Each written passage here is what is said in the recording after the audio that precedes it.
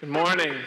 I always have to choose the title of my sermon way before I'm ready to, so I'm changing it to a community shaped by the kingdom of heaven. It's a much more fitting title for what I'm going to talk about this morning. Thank you to everyone who pitched in this month. It's been a big month. We've had a lot going on at Grace. We served at Breakthrough 3 times in September. Which was quite a bit to bite off as the fall is starting. It was really busy. We did the hunger walk, and then we did the permanent supportive housing guests at Breakthrough. We served a meal for them, and then this week we served a meal again at the women's shelter, and it took a lot of hands on deck, and we felt pretty stretched thin. I know a lot of you did, so I'm really thankful for that. On top of that, we've had 5 babies in 5 weeks, which has meant a lot of you have gotten together to cook for these new families, and it's been really appreciated. And so not only was that took people out of it, and that made more people chip in. And so it's been a big month. And we had the barbecue, the summer barbecue, and last week we had beer and hymns. So it's been a big and busy month. And September feels like that. And maybe extra because it's been so hot. I don't know. It feels busy. Some of you are back into jobs at schools as teachers or social workers or school psychologists. The kids are back in school. Some of you are already counting down the days till Christmas. Others are getting back into the routine of being on the road, traveling, or heading downtown for work again. We've had a lot of church events this month, but I thought I'd also remind us of this, which comes from a vision statement that was created in some year at Grace. It says this: we desire to support and encourage professionals in their work communities, acknowledging that God values our work and uses the workplace to form character, develop personality, and refine personal goals and ambitions. We seek to develop a perspective on life in the city that is saturated by the meaning of the life, death, and resurrection of Jesus Christ. Our primary church program for influencing the city is not a program at all. It's a people. It's a worshiping life that shapes bankers and teachers and parents and students and accountants and children more and more into the cross-shaped likeness of Jesus. And to that end, this morning, we consider what it means to be a community woven together by Christ, living in the kingdom of Christ, in the kingdom of heaven. We imagine a community whose imaginations are shaped and given life not by the marketplace or politics or tamped down by our anxieties or fears, but whose imaginations are kindled into flame by a vision of a kingdom that has no end. I wonder what God, the creator of all things, the source of all life, would say if he were to empty himself and take on flesh. If that God were to put aside all of the angelic aspects of being divine and come to us in skin and bone and spend 2 to 3 years in public ministry with human beings of all the millennia we've existed. I wonder what that God might say. It would be the most important thing ever. He would say this: the kingdom of heaven is at hand. He would incessantly and repeatedly say that the kingdom of heaven was near. He would tell stories that describe this kingdom, stories about farmers and merchants, pearls of great price, fishing, sheep, darkness, and light, mustard seeds that grow into fairy tale trees. He would talk about the kingdom and who it was given to and how it could be seen. The kingdom of God was the thing that God talked about when God became Christ. It was the thing that became a possibility when love took on flesh. And the community that is woven together in Christ will be animated by this bizarre, backwards way of being in the world. This Sunday's texts have us thinking about the kingdom of heaven. Not only this text that we're about to read, but the other lectionary texts. We read 2 of them. The lectionary offers us 5 to 7 texts to choose from. And this week they have me thinking about the kingdom of heaven and what it's like. They have us imagining what God's reign, his justice, his kingdom is like. And it's like a people wandering in the wilderness who have just been saved from captivity in Egypt. They were in Egypt in captivity for hundreds and hundreds of years. And then in a matter of months, God showed up and heard the complaints of his people and with mighty signs delivered them, and then literally split the water in two so that they could walk through freedom away from the most powerful empire on the planet. And getting to the other side, after their songs have died down, they realize they are hungry, and they say to that very God, "If only we had died in Egypt. You've brought us out in the wilderness to be killed." The kingdom of heaven is like a God who said to Moses, "I am going to rain bread from heaven because I've heard the complaining of my people." The kingdom of heaven is like the strange city of Nineveh in Assyria. The city was the enemy of God, violent and crass. It swallowed up weaker nations. It worshiped pagan gods, yet God loved the city and waited for it to repent. But not even the prophets of God were willing to go to Nineveh. No, Jonah said to God, "I knew you were gracious and merciful, slow to anger and abounding in steadfast love, ready to relent from punishing. Take my life from me, for it is better that I die." And God said, "Is it right for you to be angry?" "Yes," Jonah said, "angry enough to die." The kingdom of heaven is like a landowner who went out early in the morning to hire laborers for his vineyard. After agreeing with the laborers for the usual daily wage, he sent them to work in his vineyard. When he went out about 9 o'clock, he saw others standing idle in the marketplace, and he said to them, "You also go into the vineyard, and I'll pay you whatever is right." So they went. And when he went out again about noon and about 3 o'clock, he did the same. And about 5 o'clock, he went out and found others standing around. And he said to them, "Why are you standing here idle all day?" And they said to him, "Because no one's hired us." He said to them, "You also go into the vineyard." When evening came, the owner of the vineyard said to his manager, "Call the laborers and give them their pay, beginning with the last and then going to the first." When those hired about 5 o'clock came, each of them received the usual daily wage. Now, when the first came, they thought they would receive more. But each of them also received the usual daily wage. And when they received it, they grumbled against the landowner, saying, "These last worked only for an hour. You've made them equal to us, who have borne the burden of this day in the scorching heat." But he replied to one of them, "Friend, I am doing you no wrong. Didn't you agree with me for the usual daily wage? Take what belongs to you and go. I choose to give to this last the same as I give to you. Am I not allowed to do as I choose with what belongs to me? Or are you envious because I am so generous? So the last will be first, and the first will be last." This is the word of the Lord. Thanks be to God. How bizarre that we pray in the Lord's Prayer, "Thy kingdom come, thy will be done."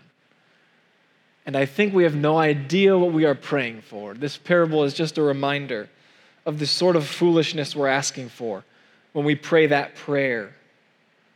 We don't know what we're praying for. I mean, this is a lawsuit waiting to happen. I mean, this would never fly. This is not fair. This is not fair as fairness goes. You can imagine the scene, right? The marketplace where everyone gathered. We still have these sorts of towns and cities where day laborers go and wait to see if anyone needs help during the day, trying to make a daily wage. This was how it happened in Jesus' time. There was the center of town, perhaps the city gate in some cities, where they would go and stand and wait and see if anyone needed help with the harvest, moving some brush or clearing a field or whatever it was. They were ready to do it. And 1 denarius was the daily wage. 1 denarius was enough to feed a family for a day, no more, no less, just that. So these are the poor. They're waiting to see if they can get some work for the day. It's a scene you can picture. And the manager begins hiring at 6 a.m. The sun is up. The workday is 6 to 6. It's a long, hard day. But it's a survival. But the manager goes back at 9 and 12 and 3, and then at 5 o'clock. And the workday ends at 6.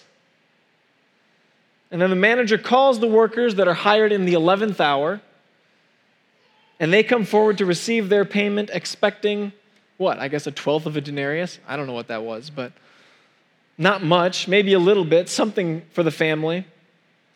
And they're given a full denarius. They can't believe it. Best day ever. They're overjoyed. They're going to bring home a full day's wage to their family, saved from embarrassment. The workers hired at 6 a.m. are also excited. They're hopeful because if 1 hour equals 1 denarius, 12 hours equals 12 denarii.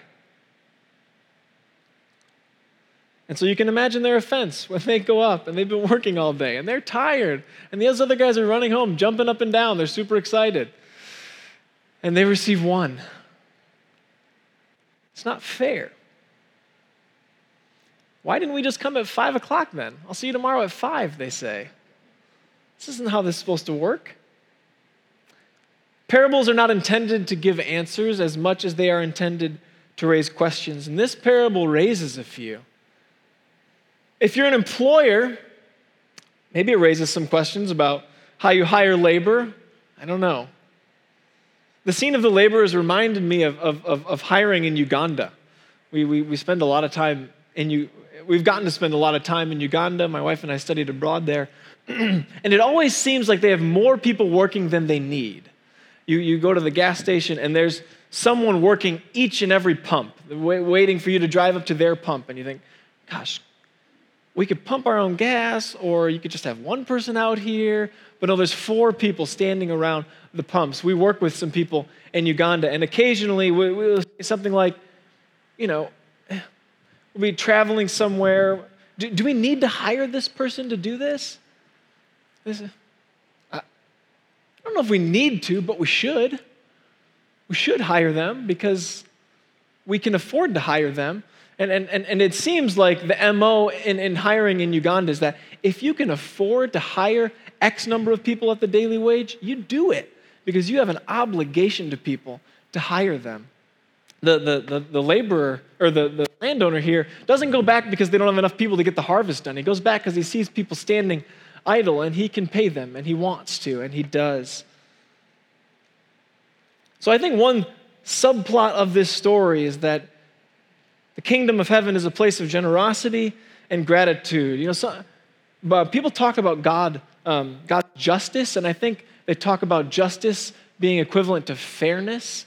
God's not really fair, right? And this story is just one small example of how God's justice looks a lot more like generosity and grace than it does like our definition of fairness. His understanding of justice is not an eye for an eye, a tooth for a tooth. It's the sort of justice that brings the one who's only worked for an hour and says, here's a day's wage. God is generous and gracious. The kingdom of heaven is generous and gracious. Subplot number 2 of this parable might be that profit is never the agenda of the kingdom of God. And every parable that talks about money reiterates this point over and over again. Profit and wealth is never the end goal. And people who live according to the values of Christ and of his kingdom cannot have profit as the primary goal of anything. I was thinking about this. What came to mind was last winter when we went to Baker Miller to do they did a bread baking class for us. Dave and Megan started a little pie shop that grew into a restaurant. And if you haven't been to Baker Miller, they have several locations around town that you should check out. It's awesome. But what came to mind was how when you listen to them talk about their business and their bakery and what they're passionate about, it becomes really clear that there are a list of priorities and that profit serves several that are above it.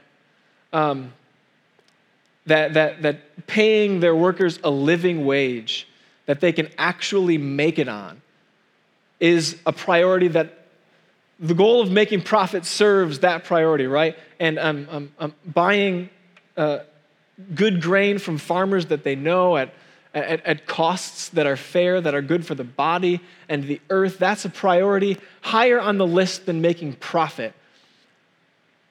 And I think this is just a parable that reiterates the somewhat obvious but incredibly counterintuitive and countercultural idea that profit can never be the end goal for the Christian.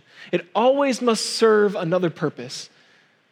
And I don't know what exactly that purpose always is. It probably changes, but it has something to do with people and treating them well. The landowner isn't worried about what the net profit is at the end of the day. He's more concerned about hiring people and bringing them, serving them, giving them a denarius to bring home. The parable raises all sorts of other questions. You could preach a sermon on any sort of angle on this parable, but fortunately, this is one of the parables that at the end of it gives you the main point. And so rather than beat around the bush a ton, it just get to the point. The point of this story that Jesus tells is this: the first shall be last and the last shall be first. That's what Jesus is heading towards. That's the point. That's the reason he tells this story. This parable comes in the middle of a series of chapters where Jesus is driving home the point that the last shall be first and the first shall be last, over and over and over again. It starts well in the beginning of Matthew, but in chapter 18, the disciples come up to Jesus and they've heard about him talking about the kingdom of heaven. Everywhere Jesus goes, that's his stump speech. The kingdom of heaven is at hand. The kingdom of heaven is at hand. And so the disciples come up to him and they just ask, Jesus, which of us, how do I put this? Jesus, who's greatest in the kingdom of heaven among us? And Jesus says, little Bobby, come here. He's the greatest in the kingdom of heaven. A little while down, they're walking to Jerusalem, and a group of children run up to Jesus, and the disciples are busy with the agenda of their kingdom, and they don't think that Christ's kingdom has time for these children, and so he shoos them away, but Jesus sternly rebukes them and says, no, I wasn't kidding. The kingdom of heaven belongs to such as these.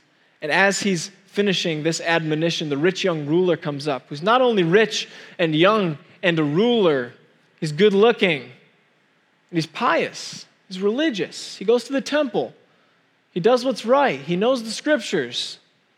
He comes up to Jesus and he says, Jesus, what do I need to do to be saved? Jesus says, go sell everything you have, then come find me, and I'll tell you what's next. He says, go sell everything and then come find me. And the rich young ruler goes away. And Peter says, Jesus, we give everything away. Remember when you said that whatever you give away, you'll get 100 times back? We give everything away. And Jesus says, let me tell you a parable about the first and the last, Peter. And he tells him this parable. This parable is for the disciples, who might imagine that they're first and who again and again and again need to be reminded that the first shall be last, that the greatest shall serve the least, and the least will be greatest. Jesus tells this parable to the disciples, and the point is that anyone who imagines themselves as the first, the deserving, the ones who have earned it, will find themselves last, and the last will be first.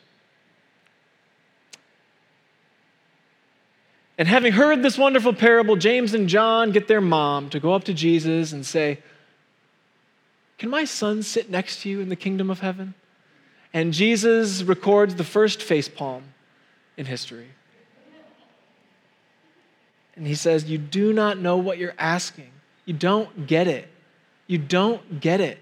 The first will be last and the last will be first. My kingdom's not going to look like you want it to. Jesus himself, the greatest, will have to become least for them to get it. That is the cost. Only when he is willingly stripped and beaten and crucified and resurrected, only then do the disciples finally begin to understand that the bread and the wine what the bread and the wine means for the kingdom of God, that Jesus will be broken, that his blood will be poured out, that the one who sits on the throne of the kingdom of heaven is not prim and regal, but a lamb standing as if slain. When God took on flesh, he talked about the kingdom of heaven. Stanley Hauerwas writes, Jesus directs our attention to the kingdom, but the early followers rightly recognized that to see what the kingdom entailed, they must attend to his life, death, and resurrection. For his life, reveals to us how God would be sovereign. To become followers of Jesus means we must, like him, be dispossessed of all that we think gives us power over our own lives and the lives of others. Unless we learn to relinquish our presumption that we can ensure the significance of our lives, we are not capable of living in the peace of God's kingdom. End quote. Only when we understand ourselves as laborers, fortunate to be hired in the 11th hour, given more than we deserve, can we begin to treat others around us with the same generous and gracious justice that we have been treated with. The kingdom of heaven is like a city that didn't deserve to be saved, but was. Like a complaining people who are given bread. The kingdom of heaven is like, I think, a priest who refuses to stop calling out justice. Oscar Romero is the priest who continues to defend the rights of the poor in El Salvador, though there are death threats at his front door. He was the Archbishop of San Salvador, and he refused to be silent when less esteemed colleagues, and the least of these, the nameless poor, were being murdered. And he was shot while holding up the bread of communion. And if the kingdom of men and of violence, if that is the truest kingdom, then perhaps he died in vain. But Romero believed in the cross-shaped kingdom of Christ, in a light that burns so brightly that darkness can never overcome it, a kingdom truer and more powerful than any kingdom wrought by bullets. The cross-shaped kingdom of Christ is what we are woven into, where the first are last, where our understanding of justice itself is turned on its side and challenged. That kingdom will be at hand this week, wherever you are ready to seek it. It was there last week at a bar in Ravenswood at our Beer and Hymns event. The kingdom was at hand when the bar was filled with the hymns of the saints and the melodies caught the ears of people wandering by who were reminded of the songs they used to sing. The kingdom of heaven is like a meal brought to a family who needs to know that they're not alone. Those who feast at this table are citizens of Christ's cross-shaped kingdom, woven together and empowered to live courageous lives of grace and gratitude. Let's pray. Our Father who art in heaven, holy is your name. Your kingdom come, your will be done on earth as it is in heaven. In the name of the Father and the Son and the Holy Spirit, amen.